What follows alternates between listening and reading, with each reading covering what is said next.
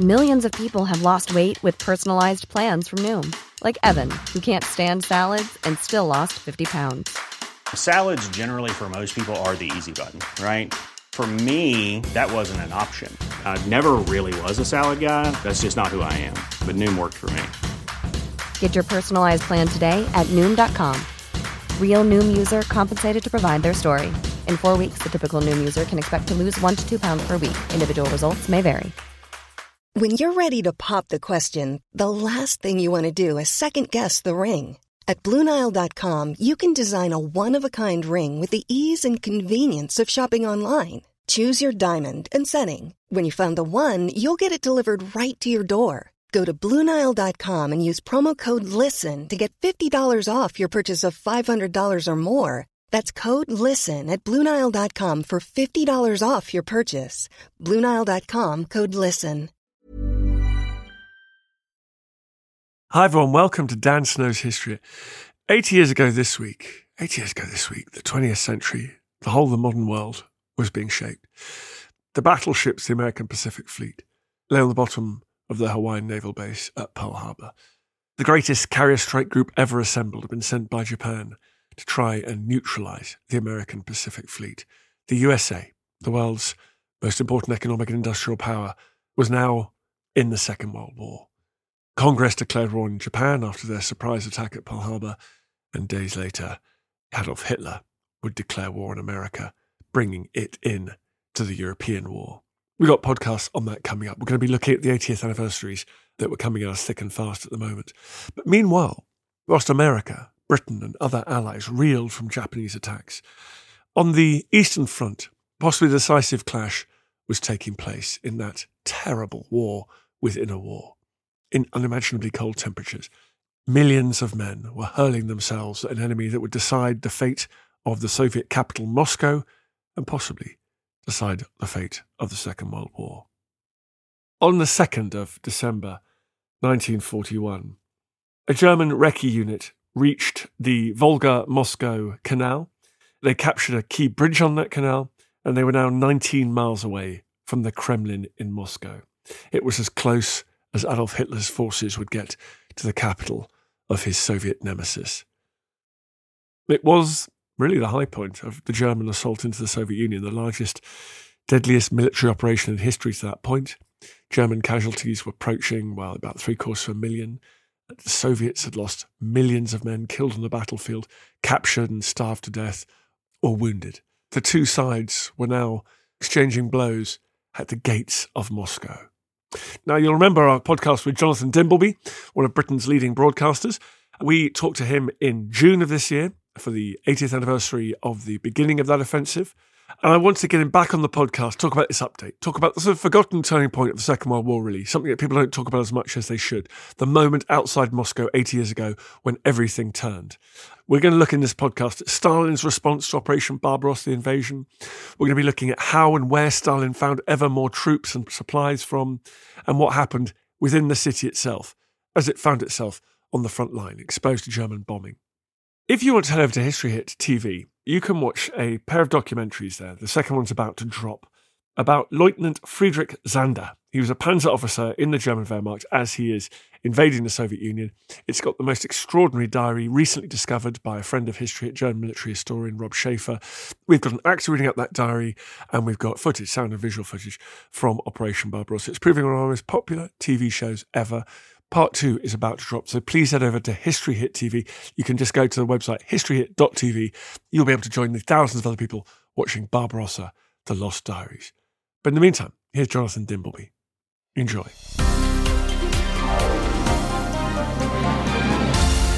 First of all, let's have a quick recap. We got Jonathan Dimbleby. We're very lucky. He's just written a big history of Barbarossa. He talked to me on June the 22nd about Hitler's reasons for attempting to invade the Soviet Union, why he thought he might win, and why he did it then.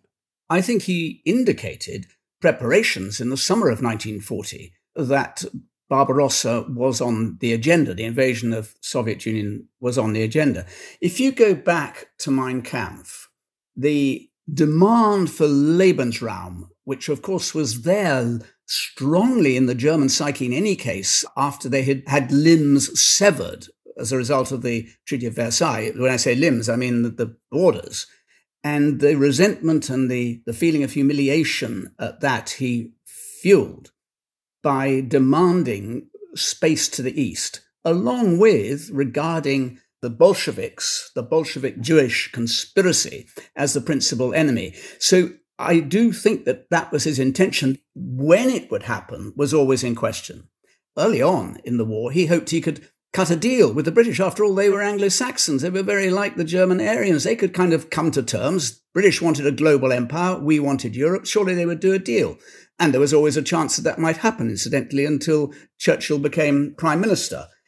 When that was clearly not going to work, and when the combination of defeat in the Battle of Britain alongside the clear evidence that he could not invade successfully across the Channel, then he turned his attention to the Soviet Union. And he was in a hurry. He was in a hurry because the economics were against him. Germany was not a growingly powerful state. It was a weakening powerful state. And he had to move. And I think in 1940, he made the early noises about it, but there were a whole series of triggers which led to him making the final decision towards the end of 1940. That was Jonathan talking to me back in June of this year. Let's talk to him again now, and we can get deeper into Operation Barbarossa and particularly the battle for Moscow. Jonathan, thank you very much for coming back on the podcast. I'm very delighted to be with you again. We're talking now in December, 80 years on.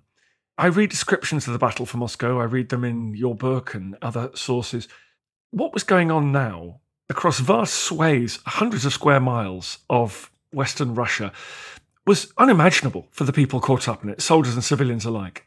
It was a nightmare of almost unbelievable proportions. The German armies had advanced from June in 1941 all the way to within 40, 50 miles of the capital. There had been unbelievable barbarism the whole way through on a scale which defies any understanding unless you realize the deep hatreds and contempt that was involved on either side. It was a campaign that I think has no rival in history. It was also, of course, you may want to talk about it, it's also of extreme importance to the outcome of the Second World War. But in December, the weather was unspeakable. And it was so bad that you had the German tanks bogged down in the wet, and then it would become suddenly very cold. So you would go from mud clogging every vehicle. Horses, there were by now only less than half the original number, so only 250,000 horses, laboring in the mud, pulling artillery, falling over out of the traces, dying, being killed. You had the Germans in a state of exhaustion, near exhaustion, lacking supplies, lacking food, lacking clothing, because when the weather turned from deep wet and cold, it turned to ice and snow, with temperatures plummeting from 0, -10, -20, -30, and up to -40. So frostbite had become an immense problem for the German armies. The Soviet armies, which were very large in number, the drive on Moscow by the Germans involved 75 infantry divisions, and they had been decimated in this advance. So when you get to, I'm just going to check here, I want to get sure I've got this quote right. This was the mood of the Germans, first of all, on the weather. Here's General Heinrici, who was an infantry commander in Guderian's 2nd Panzer Army. And he was a very brilliant strategist, as it happens, who became very renowned after the war and was one of the few of the leading figures who wasn't tainted by his deep commitment to Nazism and the eradication of Judaism. And he said in late November, "I doubt we'll reach Moscow this winter. Everyone is sick of this here and would love to go home on leave since there's no end in sight. It will be going on even for next year. Russia is crumbling, but not yet broken."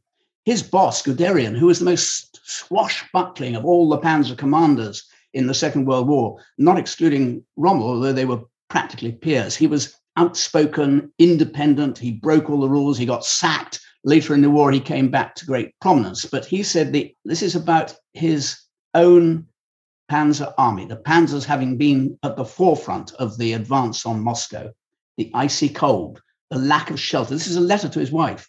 The shortage of clothing, the heavy losses of men and equipment, the wretched state of our fuel supplies.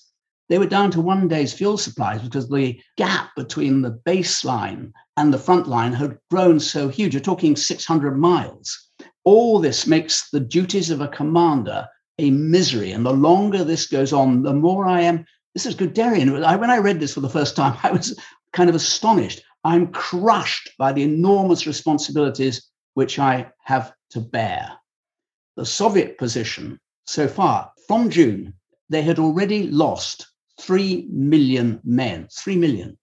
But by the beginning of December, they still had 4 million men at the front, more men than they had at the beginning because the reserves were so huge. And that was more important by far than the weather, which I touched on, which certainly had an effect.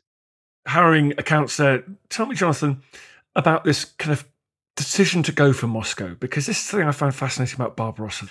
Should it be advancing on a broad front? Should they focus on the great breadbasket, the industry of Ukraine and the Caucasus? Should they take out St. Petersburg? And the decision was eventually made, no, after much messing about, we need to launch a massive armoured spearhead directly at the Soviet capital. How much was Hitler involved in that decision, and how difficult was that decision to come to? Well, Hitler's involvement in the decision, his indecision, was absolutely fundamental. He completely ruled. The commanders at the front, the commander of the Army Group Center, Bock, who was leading the attack on Moscow, sought to resign and didn't because no one else would go with him way back in September because of what he thought were absurd decisions being made by Hitler, impossibilist demands. As you get further on, you have both the commander on the Army Group North and Army Group South, both those commanders agreeing with him. They believed that they did not have the resources to, as you've just outlined, to take Leningrad on the one hand, to take Kiev, that they did take Kiev, but they couldn't send the resources needed to plunder the Ukraine and reach the oil. They tried it later in the onslaught of 1942-43 and failed. They knew that their resources were not powerful enough. They knew that the Soviet army, for all the preconceptions they had, that it was poorly led, that it was demoralized, was actually a formidable force. And it was resisting far more fiercely, bitterly in hand-to-hand fighting where necessary than they had ever imagined. Even into late November, December, Hitler was asking unspeakably absurd demands that they were going to have to encircle Moscow. At this point, the same point that the commanders at the front were saying, we're going to have to halt. So the decisions were Hitler's. The inability to resist those decisions was the German generals beneath him. Those surrounding him immediately were completely craven creatures. The frontline commanders weren't craven, but they could see no way of saying no that would be effective. There was a division right at the very beginning between the military and Hitler and his immediate entourage of Keitel, the Wehrmacht commander-in-chief on the one side, and the army on the other side of the east. And Hitler wanted to do all three. They thought they could do it very quickly. It soon emerged that it was going to take much, much longer. That was the point at which Army Group Center, supported by the other army groups, said, we've got to go for Moscow. We decapitate Judeo-Bolshevism in Moscow and the Soviet Union will crumble. Hitler said, we need the resources in the south, and in any case, I need to destroy St. Petersburg, Leningrad as it had become. And that was unresolved until in the end they decided that Moscow would have priority. But even at that point, Hitler was then asking the Central Front, supported by the other two fronts, to achieve the impossible by December. When you look at it in a detached way as a military operation, you think, how on earth did any military force, a government leading it, make such absurd decisions and move in such a counterproductive and self-destructive way? And the answer is Hitler. You listen to Dan Snow's History. I've got Jonathan Dimbleby on talking about Operation Barbarossa. More after this. Ancient history fans, this is our moment. Subscribe to The Ancients now to get your weekly goodness of ancient history. We've got the big topics. So through this material, we're actually looking at this entangled sum of hundreds and thousands, in fact, of stories of life across ancient Eurasia. We've got the big names. The Romans, of course, become so powerful, and the Romans conquer the whole of the Mediterranean world. And Hannibal was the one who challenged the Romans the most. We've got the big discoveries. And these are the only surviving boxing gloves from the Roman Empire. And we even have some groundbreaking new archaeological detective stories. Baths of Cleopatra. I had never come across any such thing before. Subscribe to The Ancients on History Hit, wherever you get your podcasts.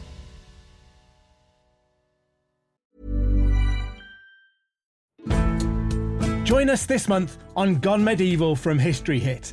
I'm Matt Lewis. And I'm Eleanor Yanaga. This April, dive into our special mini-series. With the help of leading experts, we're tracing the foundations of England by exploring the country's most powerful Anglo-Saxon kingdoms. We'll be looking at Northumbria, Mercia, and Wessex, as well as the rulers and their councils who helped shape a nation. Make sure to get every episode by listening and following Gone Medieval from History Hit, wherever you get your podcasts. One size fits all seems like a good idea for clothes until you try them on. Same goes for healthcare. That's why United Healthcare offers flexible, budget-friendly coverage for medical, vision, dental, and more. Learn more at uh1.com. Looking for the perfect gift to celebrate the moms in your life? Aura frames are beautiful, Wi-Fi connected digital picture frames that allow you to share and display unlimited photos. It's super easy to upload and share photos via the Aura app. And if you're giving an Aura as a gift, you can even personalize the frame with preloaded photos and memories. And also remember, when using messaging apps, they shrink the photos. You cannot print those out. You cannot blow them up. This is high quality imagery going to one of the most important people in your life. The Aura app is super easy to set up. It takes about 2 minutes, and you're going to love it. There's free unlimited storage, add unlimited photos and videos, and invite as many people as you want to a frame. Right now, Aura has got a great deal for Mother's Day. Listeners can save on the perfect gift by visiting auraframes.com to get $30 plus free shipping on their best-selling frame. That's AURA frames.com. Use code DANSNOW at checkout to save. Terms and conditions apply.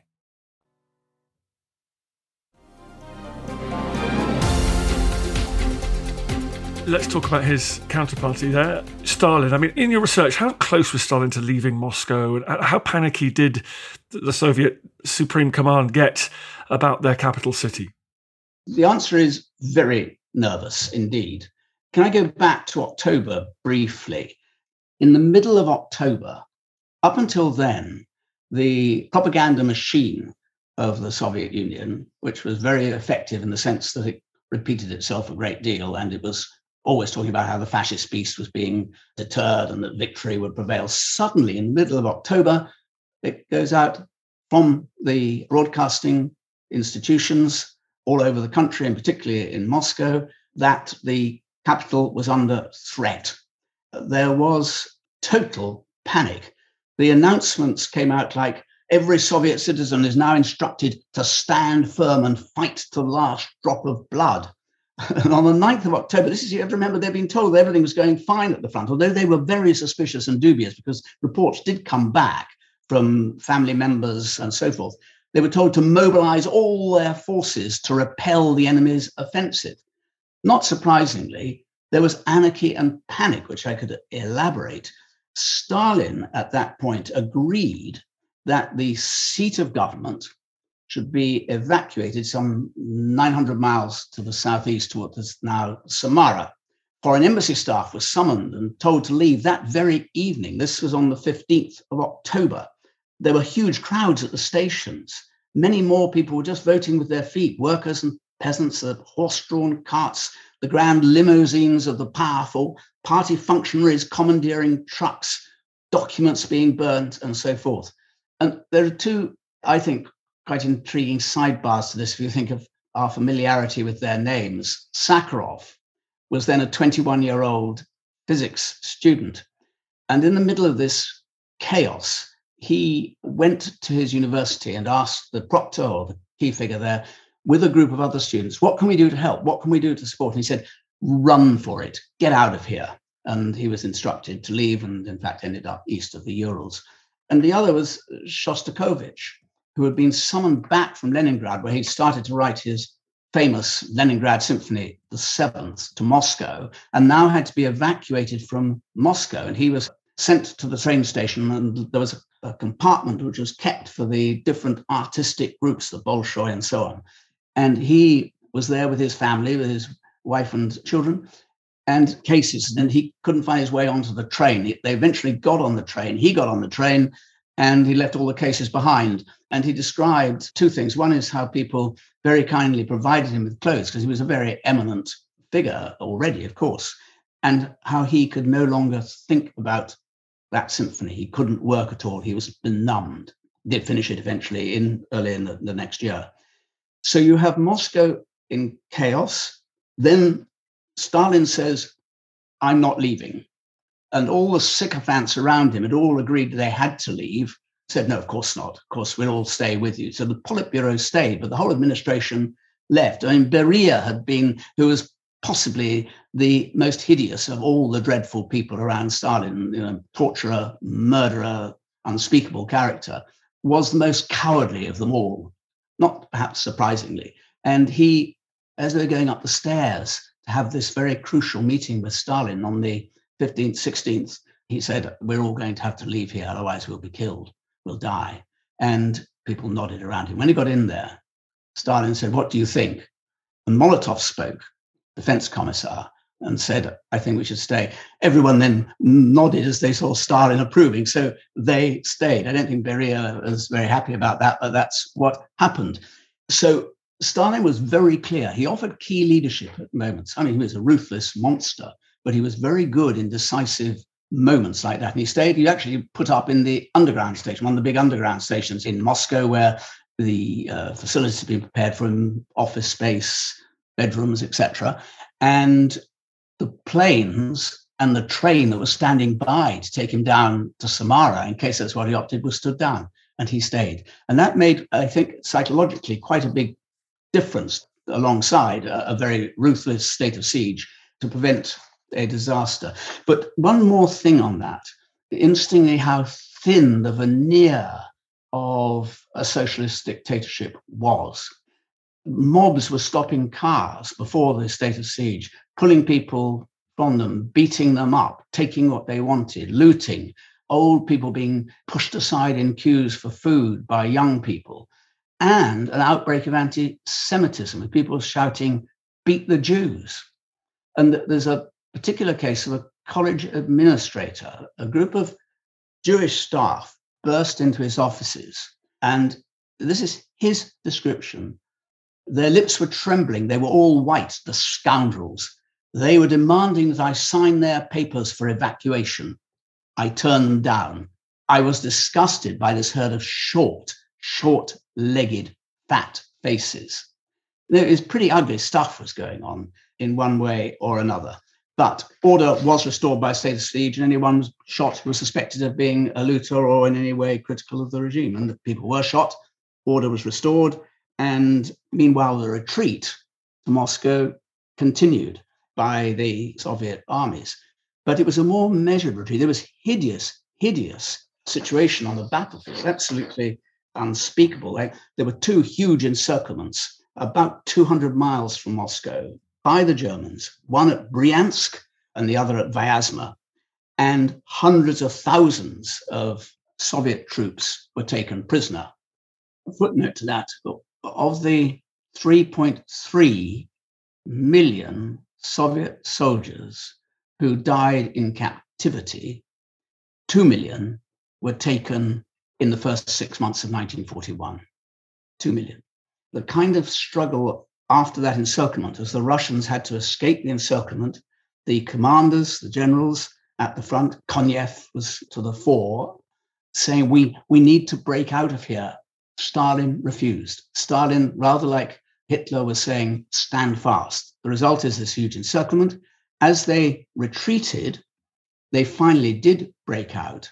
It was a terrible killing spree in which they were the victims, hideous descriptions. There was also a continuation and an exacerbation of the atrocities committed by both sides. If your listeners can bear to hear this, I think it's important because it reinforces the clear view that this was unlike anything that was on the Western Front. Stuff like this did not actually happen on the Western Front. Here is a Beromkin, who was an ordinary soldier, who described what happened when they were able to fight their way back into a village, because there were a lot of villages falling, civilians being killed in their hundreds of thousands during this whole process. And they managed to regroup, infused, he wrote, by Stalin's indomitability. And we resolved to meet violence with violence. Once towards the end, the enemy pushed us out of the village we were holding and began shooting us down. But we regrouped, then took the village back. We seized 5 of the German soldiers and literally ripped them apart with our bare hands, our teeth, anything. One man was even using a table leg to smash a skull in. We killed them in a frenzy of hatred.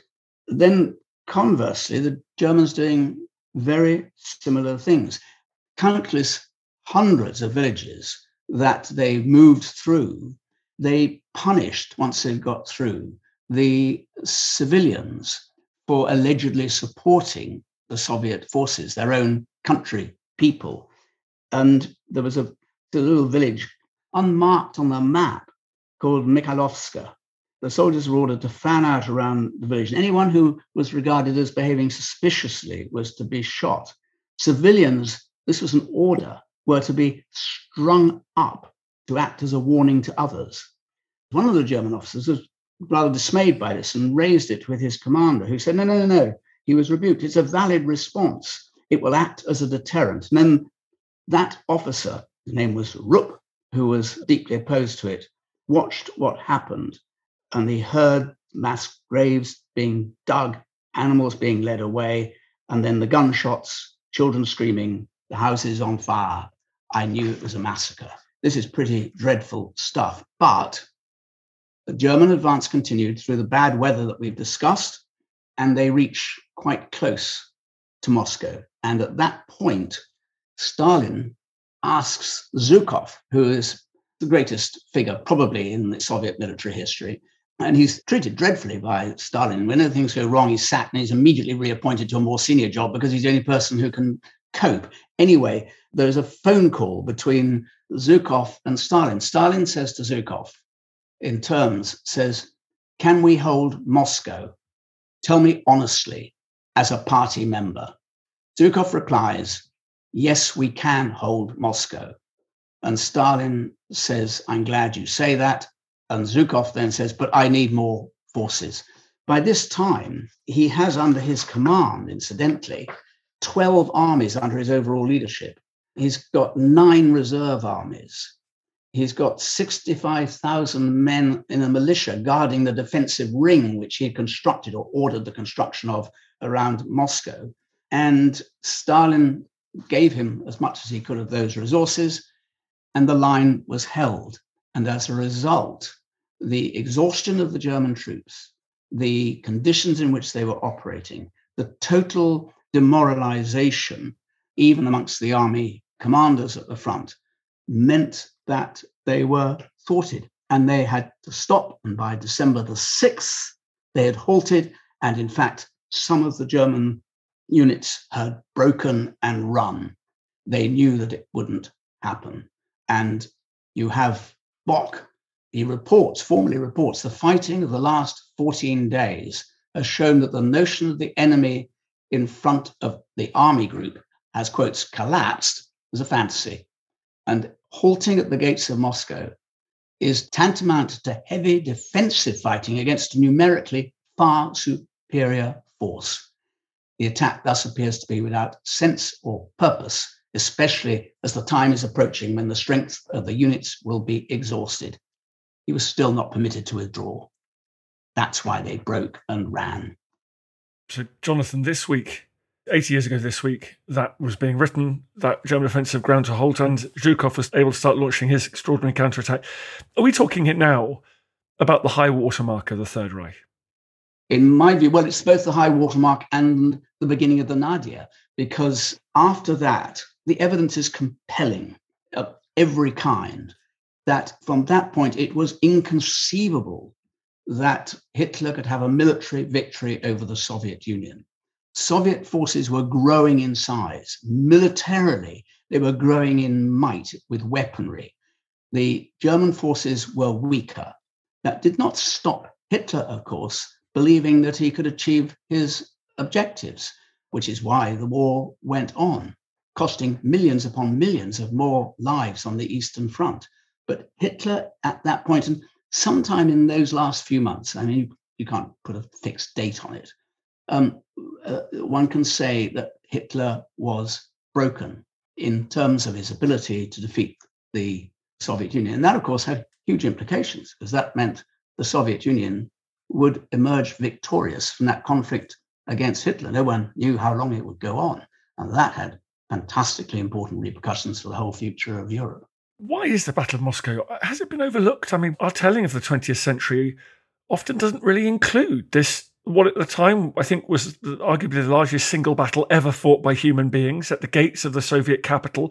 The Wehrmacht suffered its first catastrophic military reverse on land. Obviously, the Battle of Britain was a defeat in the air earlier. But this is a hinge point of not just the Second World War, but the 20th century, I think, isn't it? I believe it so to be. And I share the view that it's remarkable that relatively little attention has been given to it.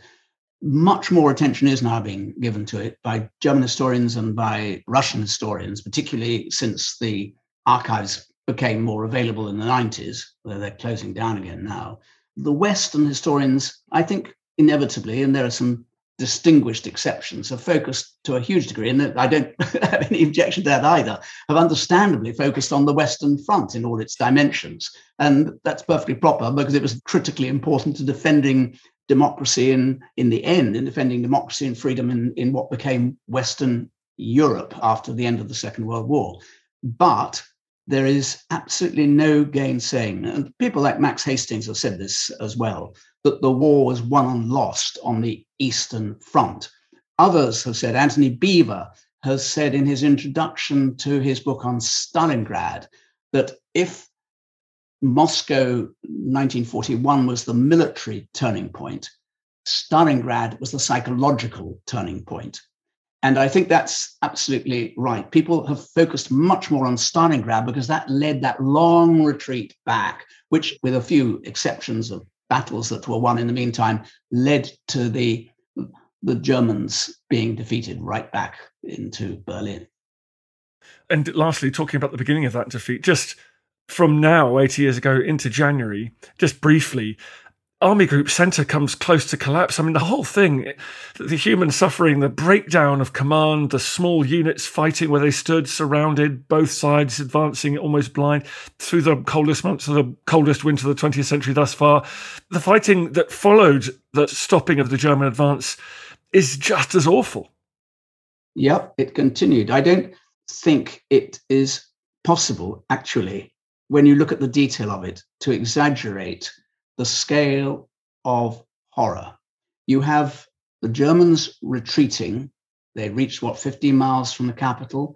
All the armies in the front, the panzer armies, the infantry, the artillery, are all together in a more or less chaotic way, retreating in very, very difficult conditions. Behind them, the Soviet armies, soldiers bent on vengeance, seeing the total destruction wrought partly by their own people, but largely by the Germans, of villages and towns and communities, and the bodies dead and frozen, with Germans trying to hack the dead legs off some of their own compatriots in order to melt the legs in front of fires so that they could have boots to keep them warm. Now, this was the scale of what was happening. Total demoralization, total sense it was all over, bar the belief amongst an extraordinary, bizarre number of them that somehow Hitler would have the answer, that all would be well because Hitler was still in command. And that little residual faith stopped a total rout and a willingness to obey Hitler that you can go back so far. He did it very, very reluctantly. You can go back so far and you can halt. They actually went back about 150 miles or so from Moscow, never got close to Moscow again. And he set off on other ventures in 1942 once the winter had turned into spring and summer. Jonathan, that was a tour de force. Thank you for all your wonderful quotes and research that you shared with us. Everyone, go and buy your book. What's it called? Tell us again. It's called Barbarossa, How Hitler Lost the War. Comes out of paperback, incidentally, in the spring. Well, there you go. There you go, everyone. Like Hitler launching well, actually, that's an inappropriate gag. I was going to say you're launching a renewed offensive. All you have to say is cheap at the price. Yes, exactly. Cheap at the price. Thank you so much for coming back on. Thank you very much indeed. My great pleasure. I feel the hand of history upon our shoulders. All this tradition of ours, our school history, our songs, this part of the history of our country, all were gone and finished. Thanks, folks, for listening to this episode of Dan Snow's History. As I say all the time, I love doing these podcasts. They are the best thing I do professionally. I feel very lucky to have you listening to them. If you fancied giving them a rating and review, obviously the best rating and review possible would be ideal. It makes a big difference to us. I know it's a pain, but we'd really, really be grateful. And if you want to listen to the other podcasts in our ever-increasing stable, don't forget we've got Susanna Lipscomb with Not Just the Tudors. That's flying high in the charts. We've got our medieval podcast, Gone Medieval, with the brilliant Matt Lewis and Kat Jarman. We've got The Ancients with our very own Tristan Hughes. And we've got Warfare as well, dealing with all things military. Please go and check those out wherever you get your pods. Even on a budget, quality is non-negotiable. That's why Quince is the place to score high-end essentials at 50 to 80% less than similar brands. Get your hands on buttery soft cashmere sweaters from just $60, Italian leather jackets, and so much more. And the best part about Quince, they exclusively partner with factories committed to safe, ethical, and responsible manufacturing. Elevate your style without the elevated price tag with Quince. Go to quince.com/upgrade for free shipping and 365-day returns. Hi, I'm Daniel, founder of Pretty Litter. Did you know cats tend to hide symptoms of sickness and pain? I learned this the hard way after losing my cat, Gingy. So I created Pretty Litter, a health monitoring litter that helps detect early signs of illness by changing colors, saving you money and potentially your cat's life. Pretty Litter is veterinarian developed, and it's the easiest way to keep tabs on your fur baby's health right at home. Go to prettylitter.com and use code ACAST for 20% off your first order and a free cat toy. Terms and conditions apply. See site for details. Thank you for listening to this episode of Dan Snow's History It. Please follow this show wherever you get your podcasts. It really helps us, and you'll be doing us a big favour. Don't forget, you can also listen to all of these podcasts ad-free and watch hundreds of TV documentaries when you subscribe at historyhit.com/subscribe. As a special gift, you can also get your first 3 months for just £1 a month when you use code DANSNOW at checkout.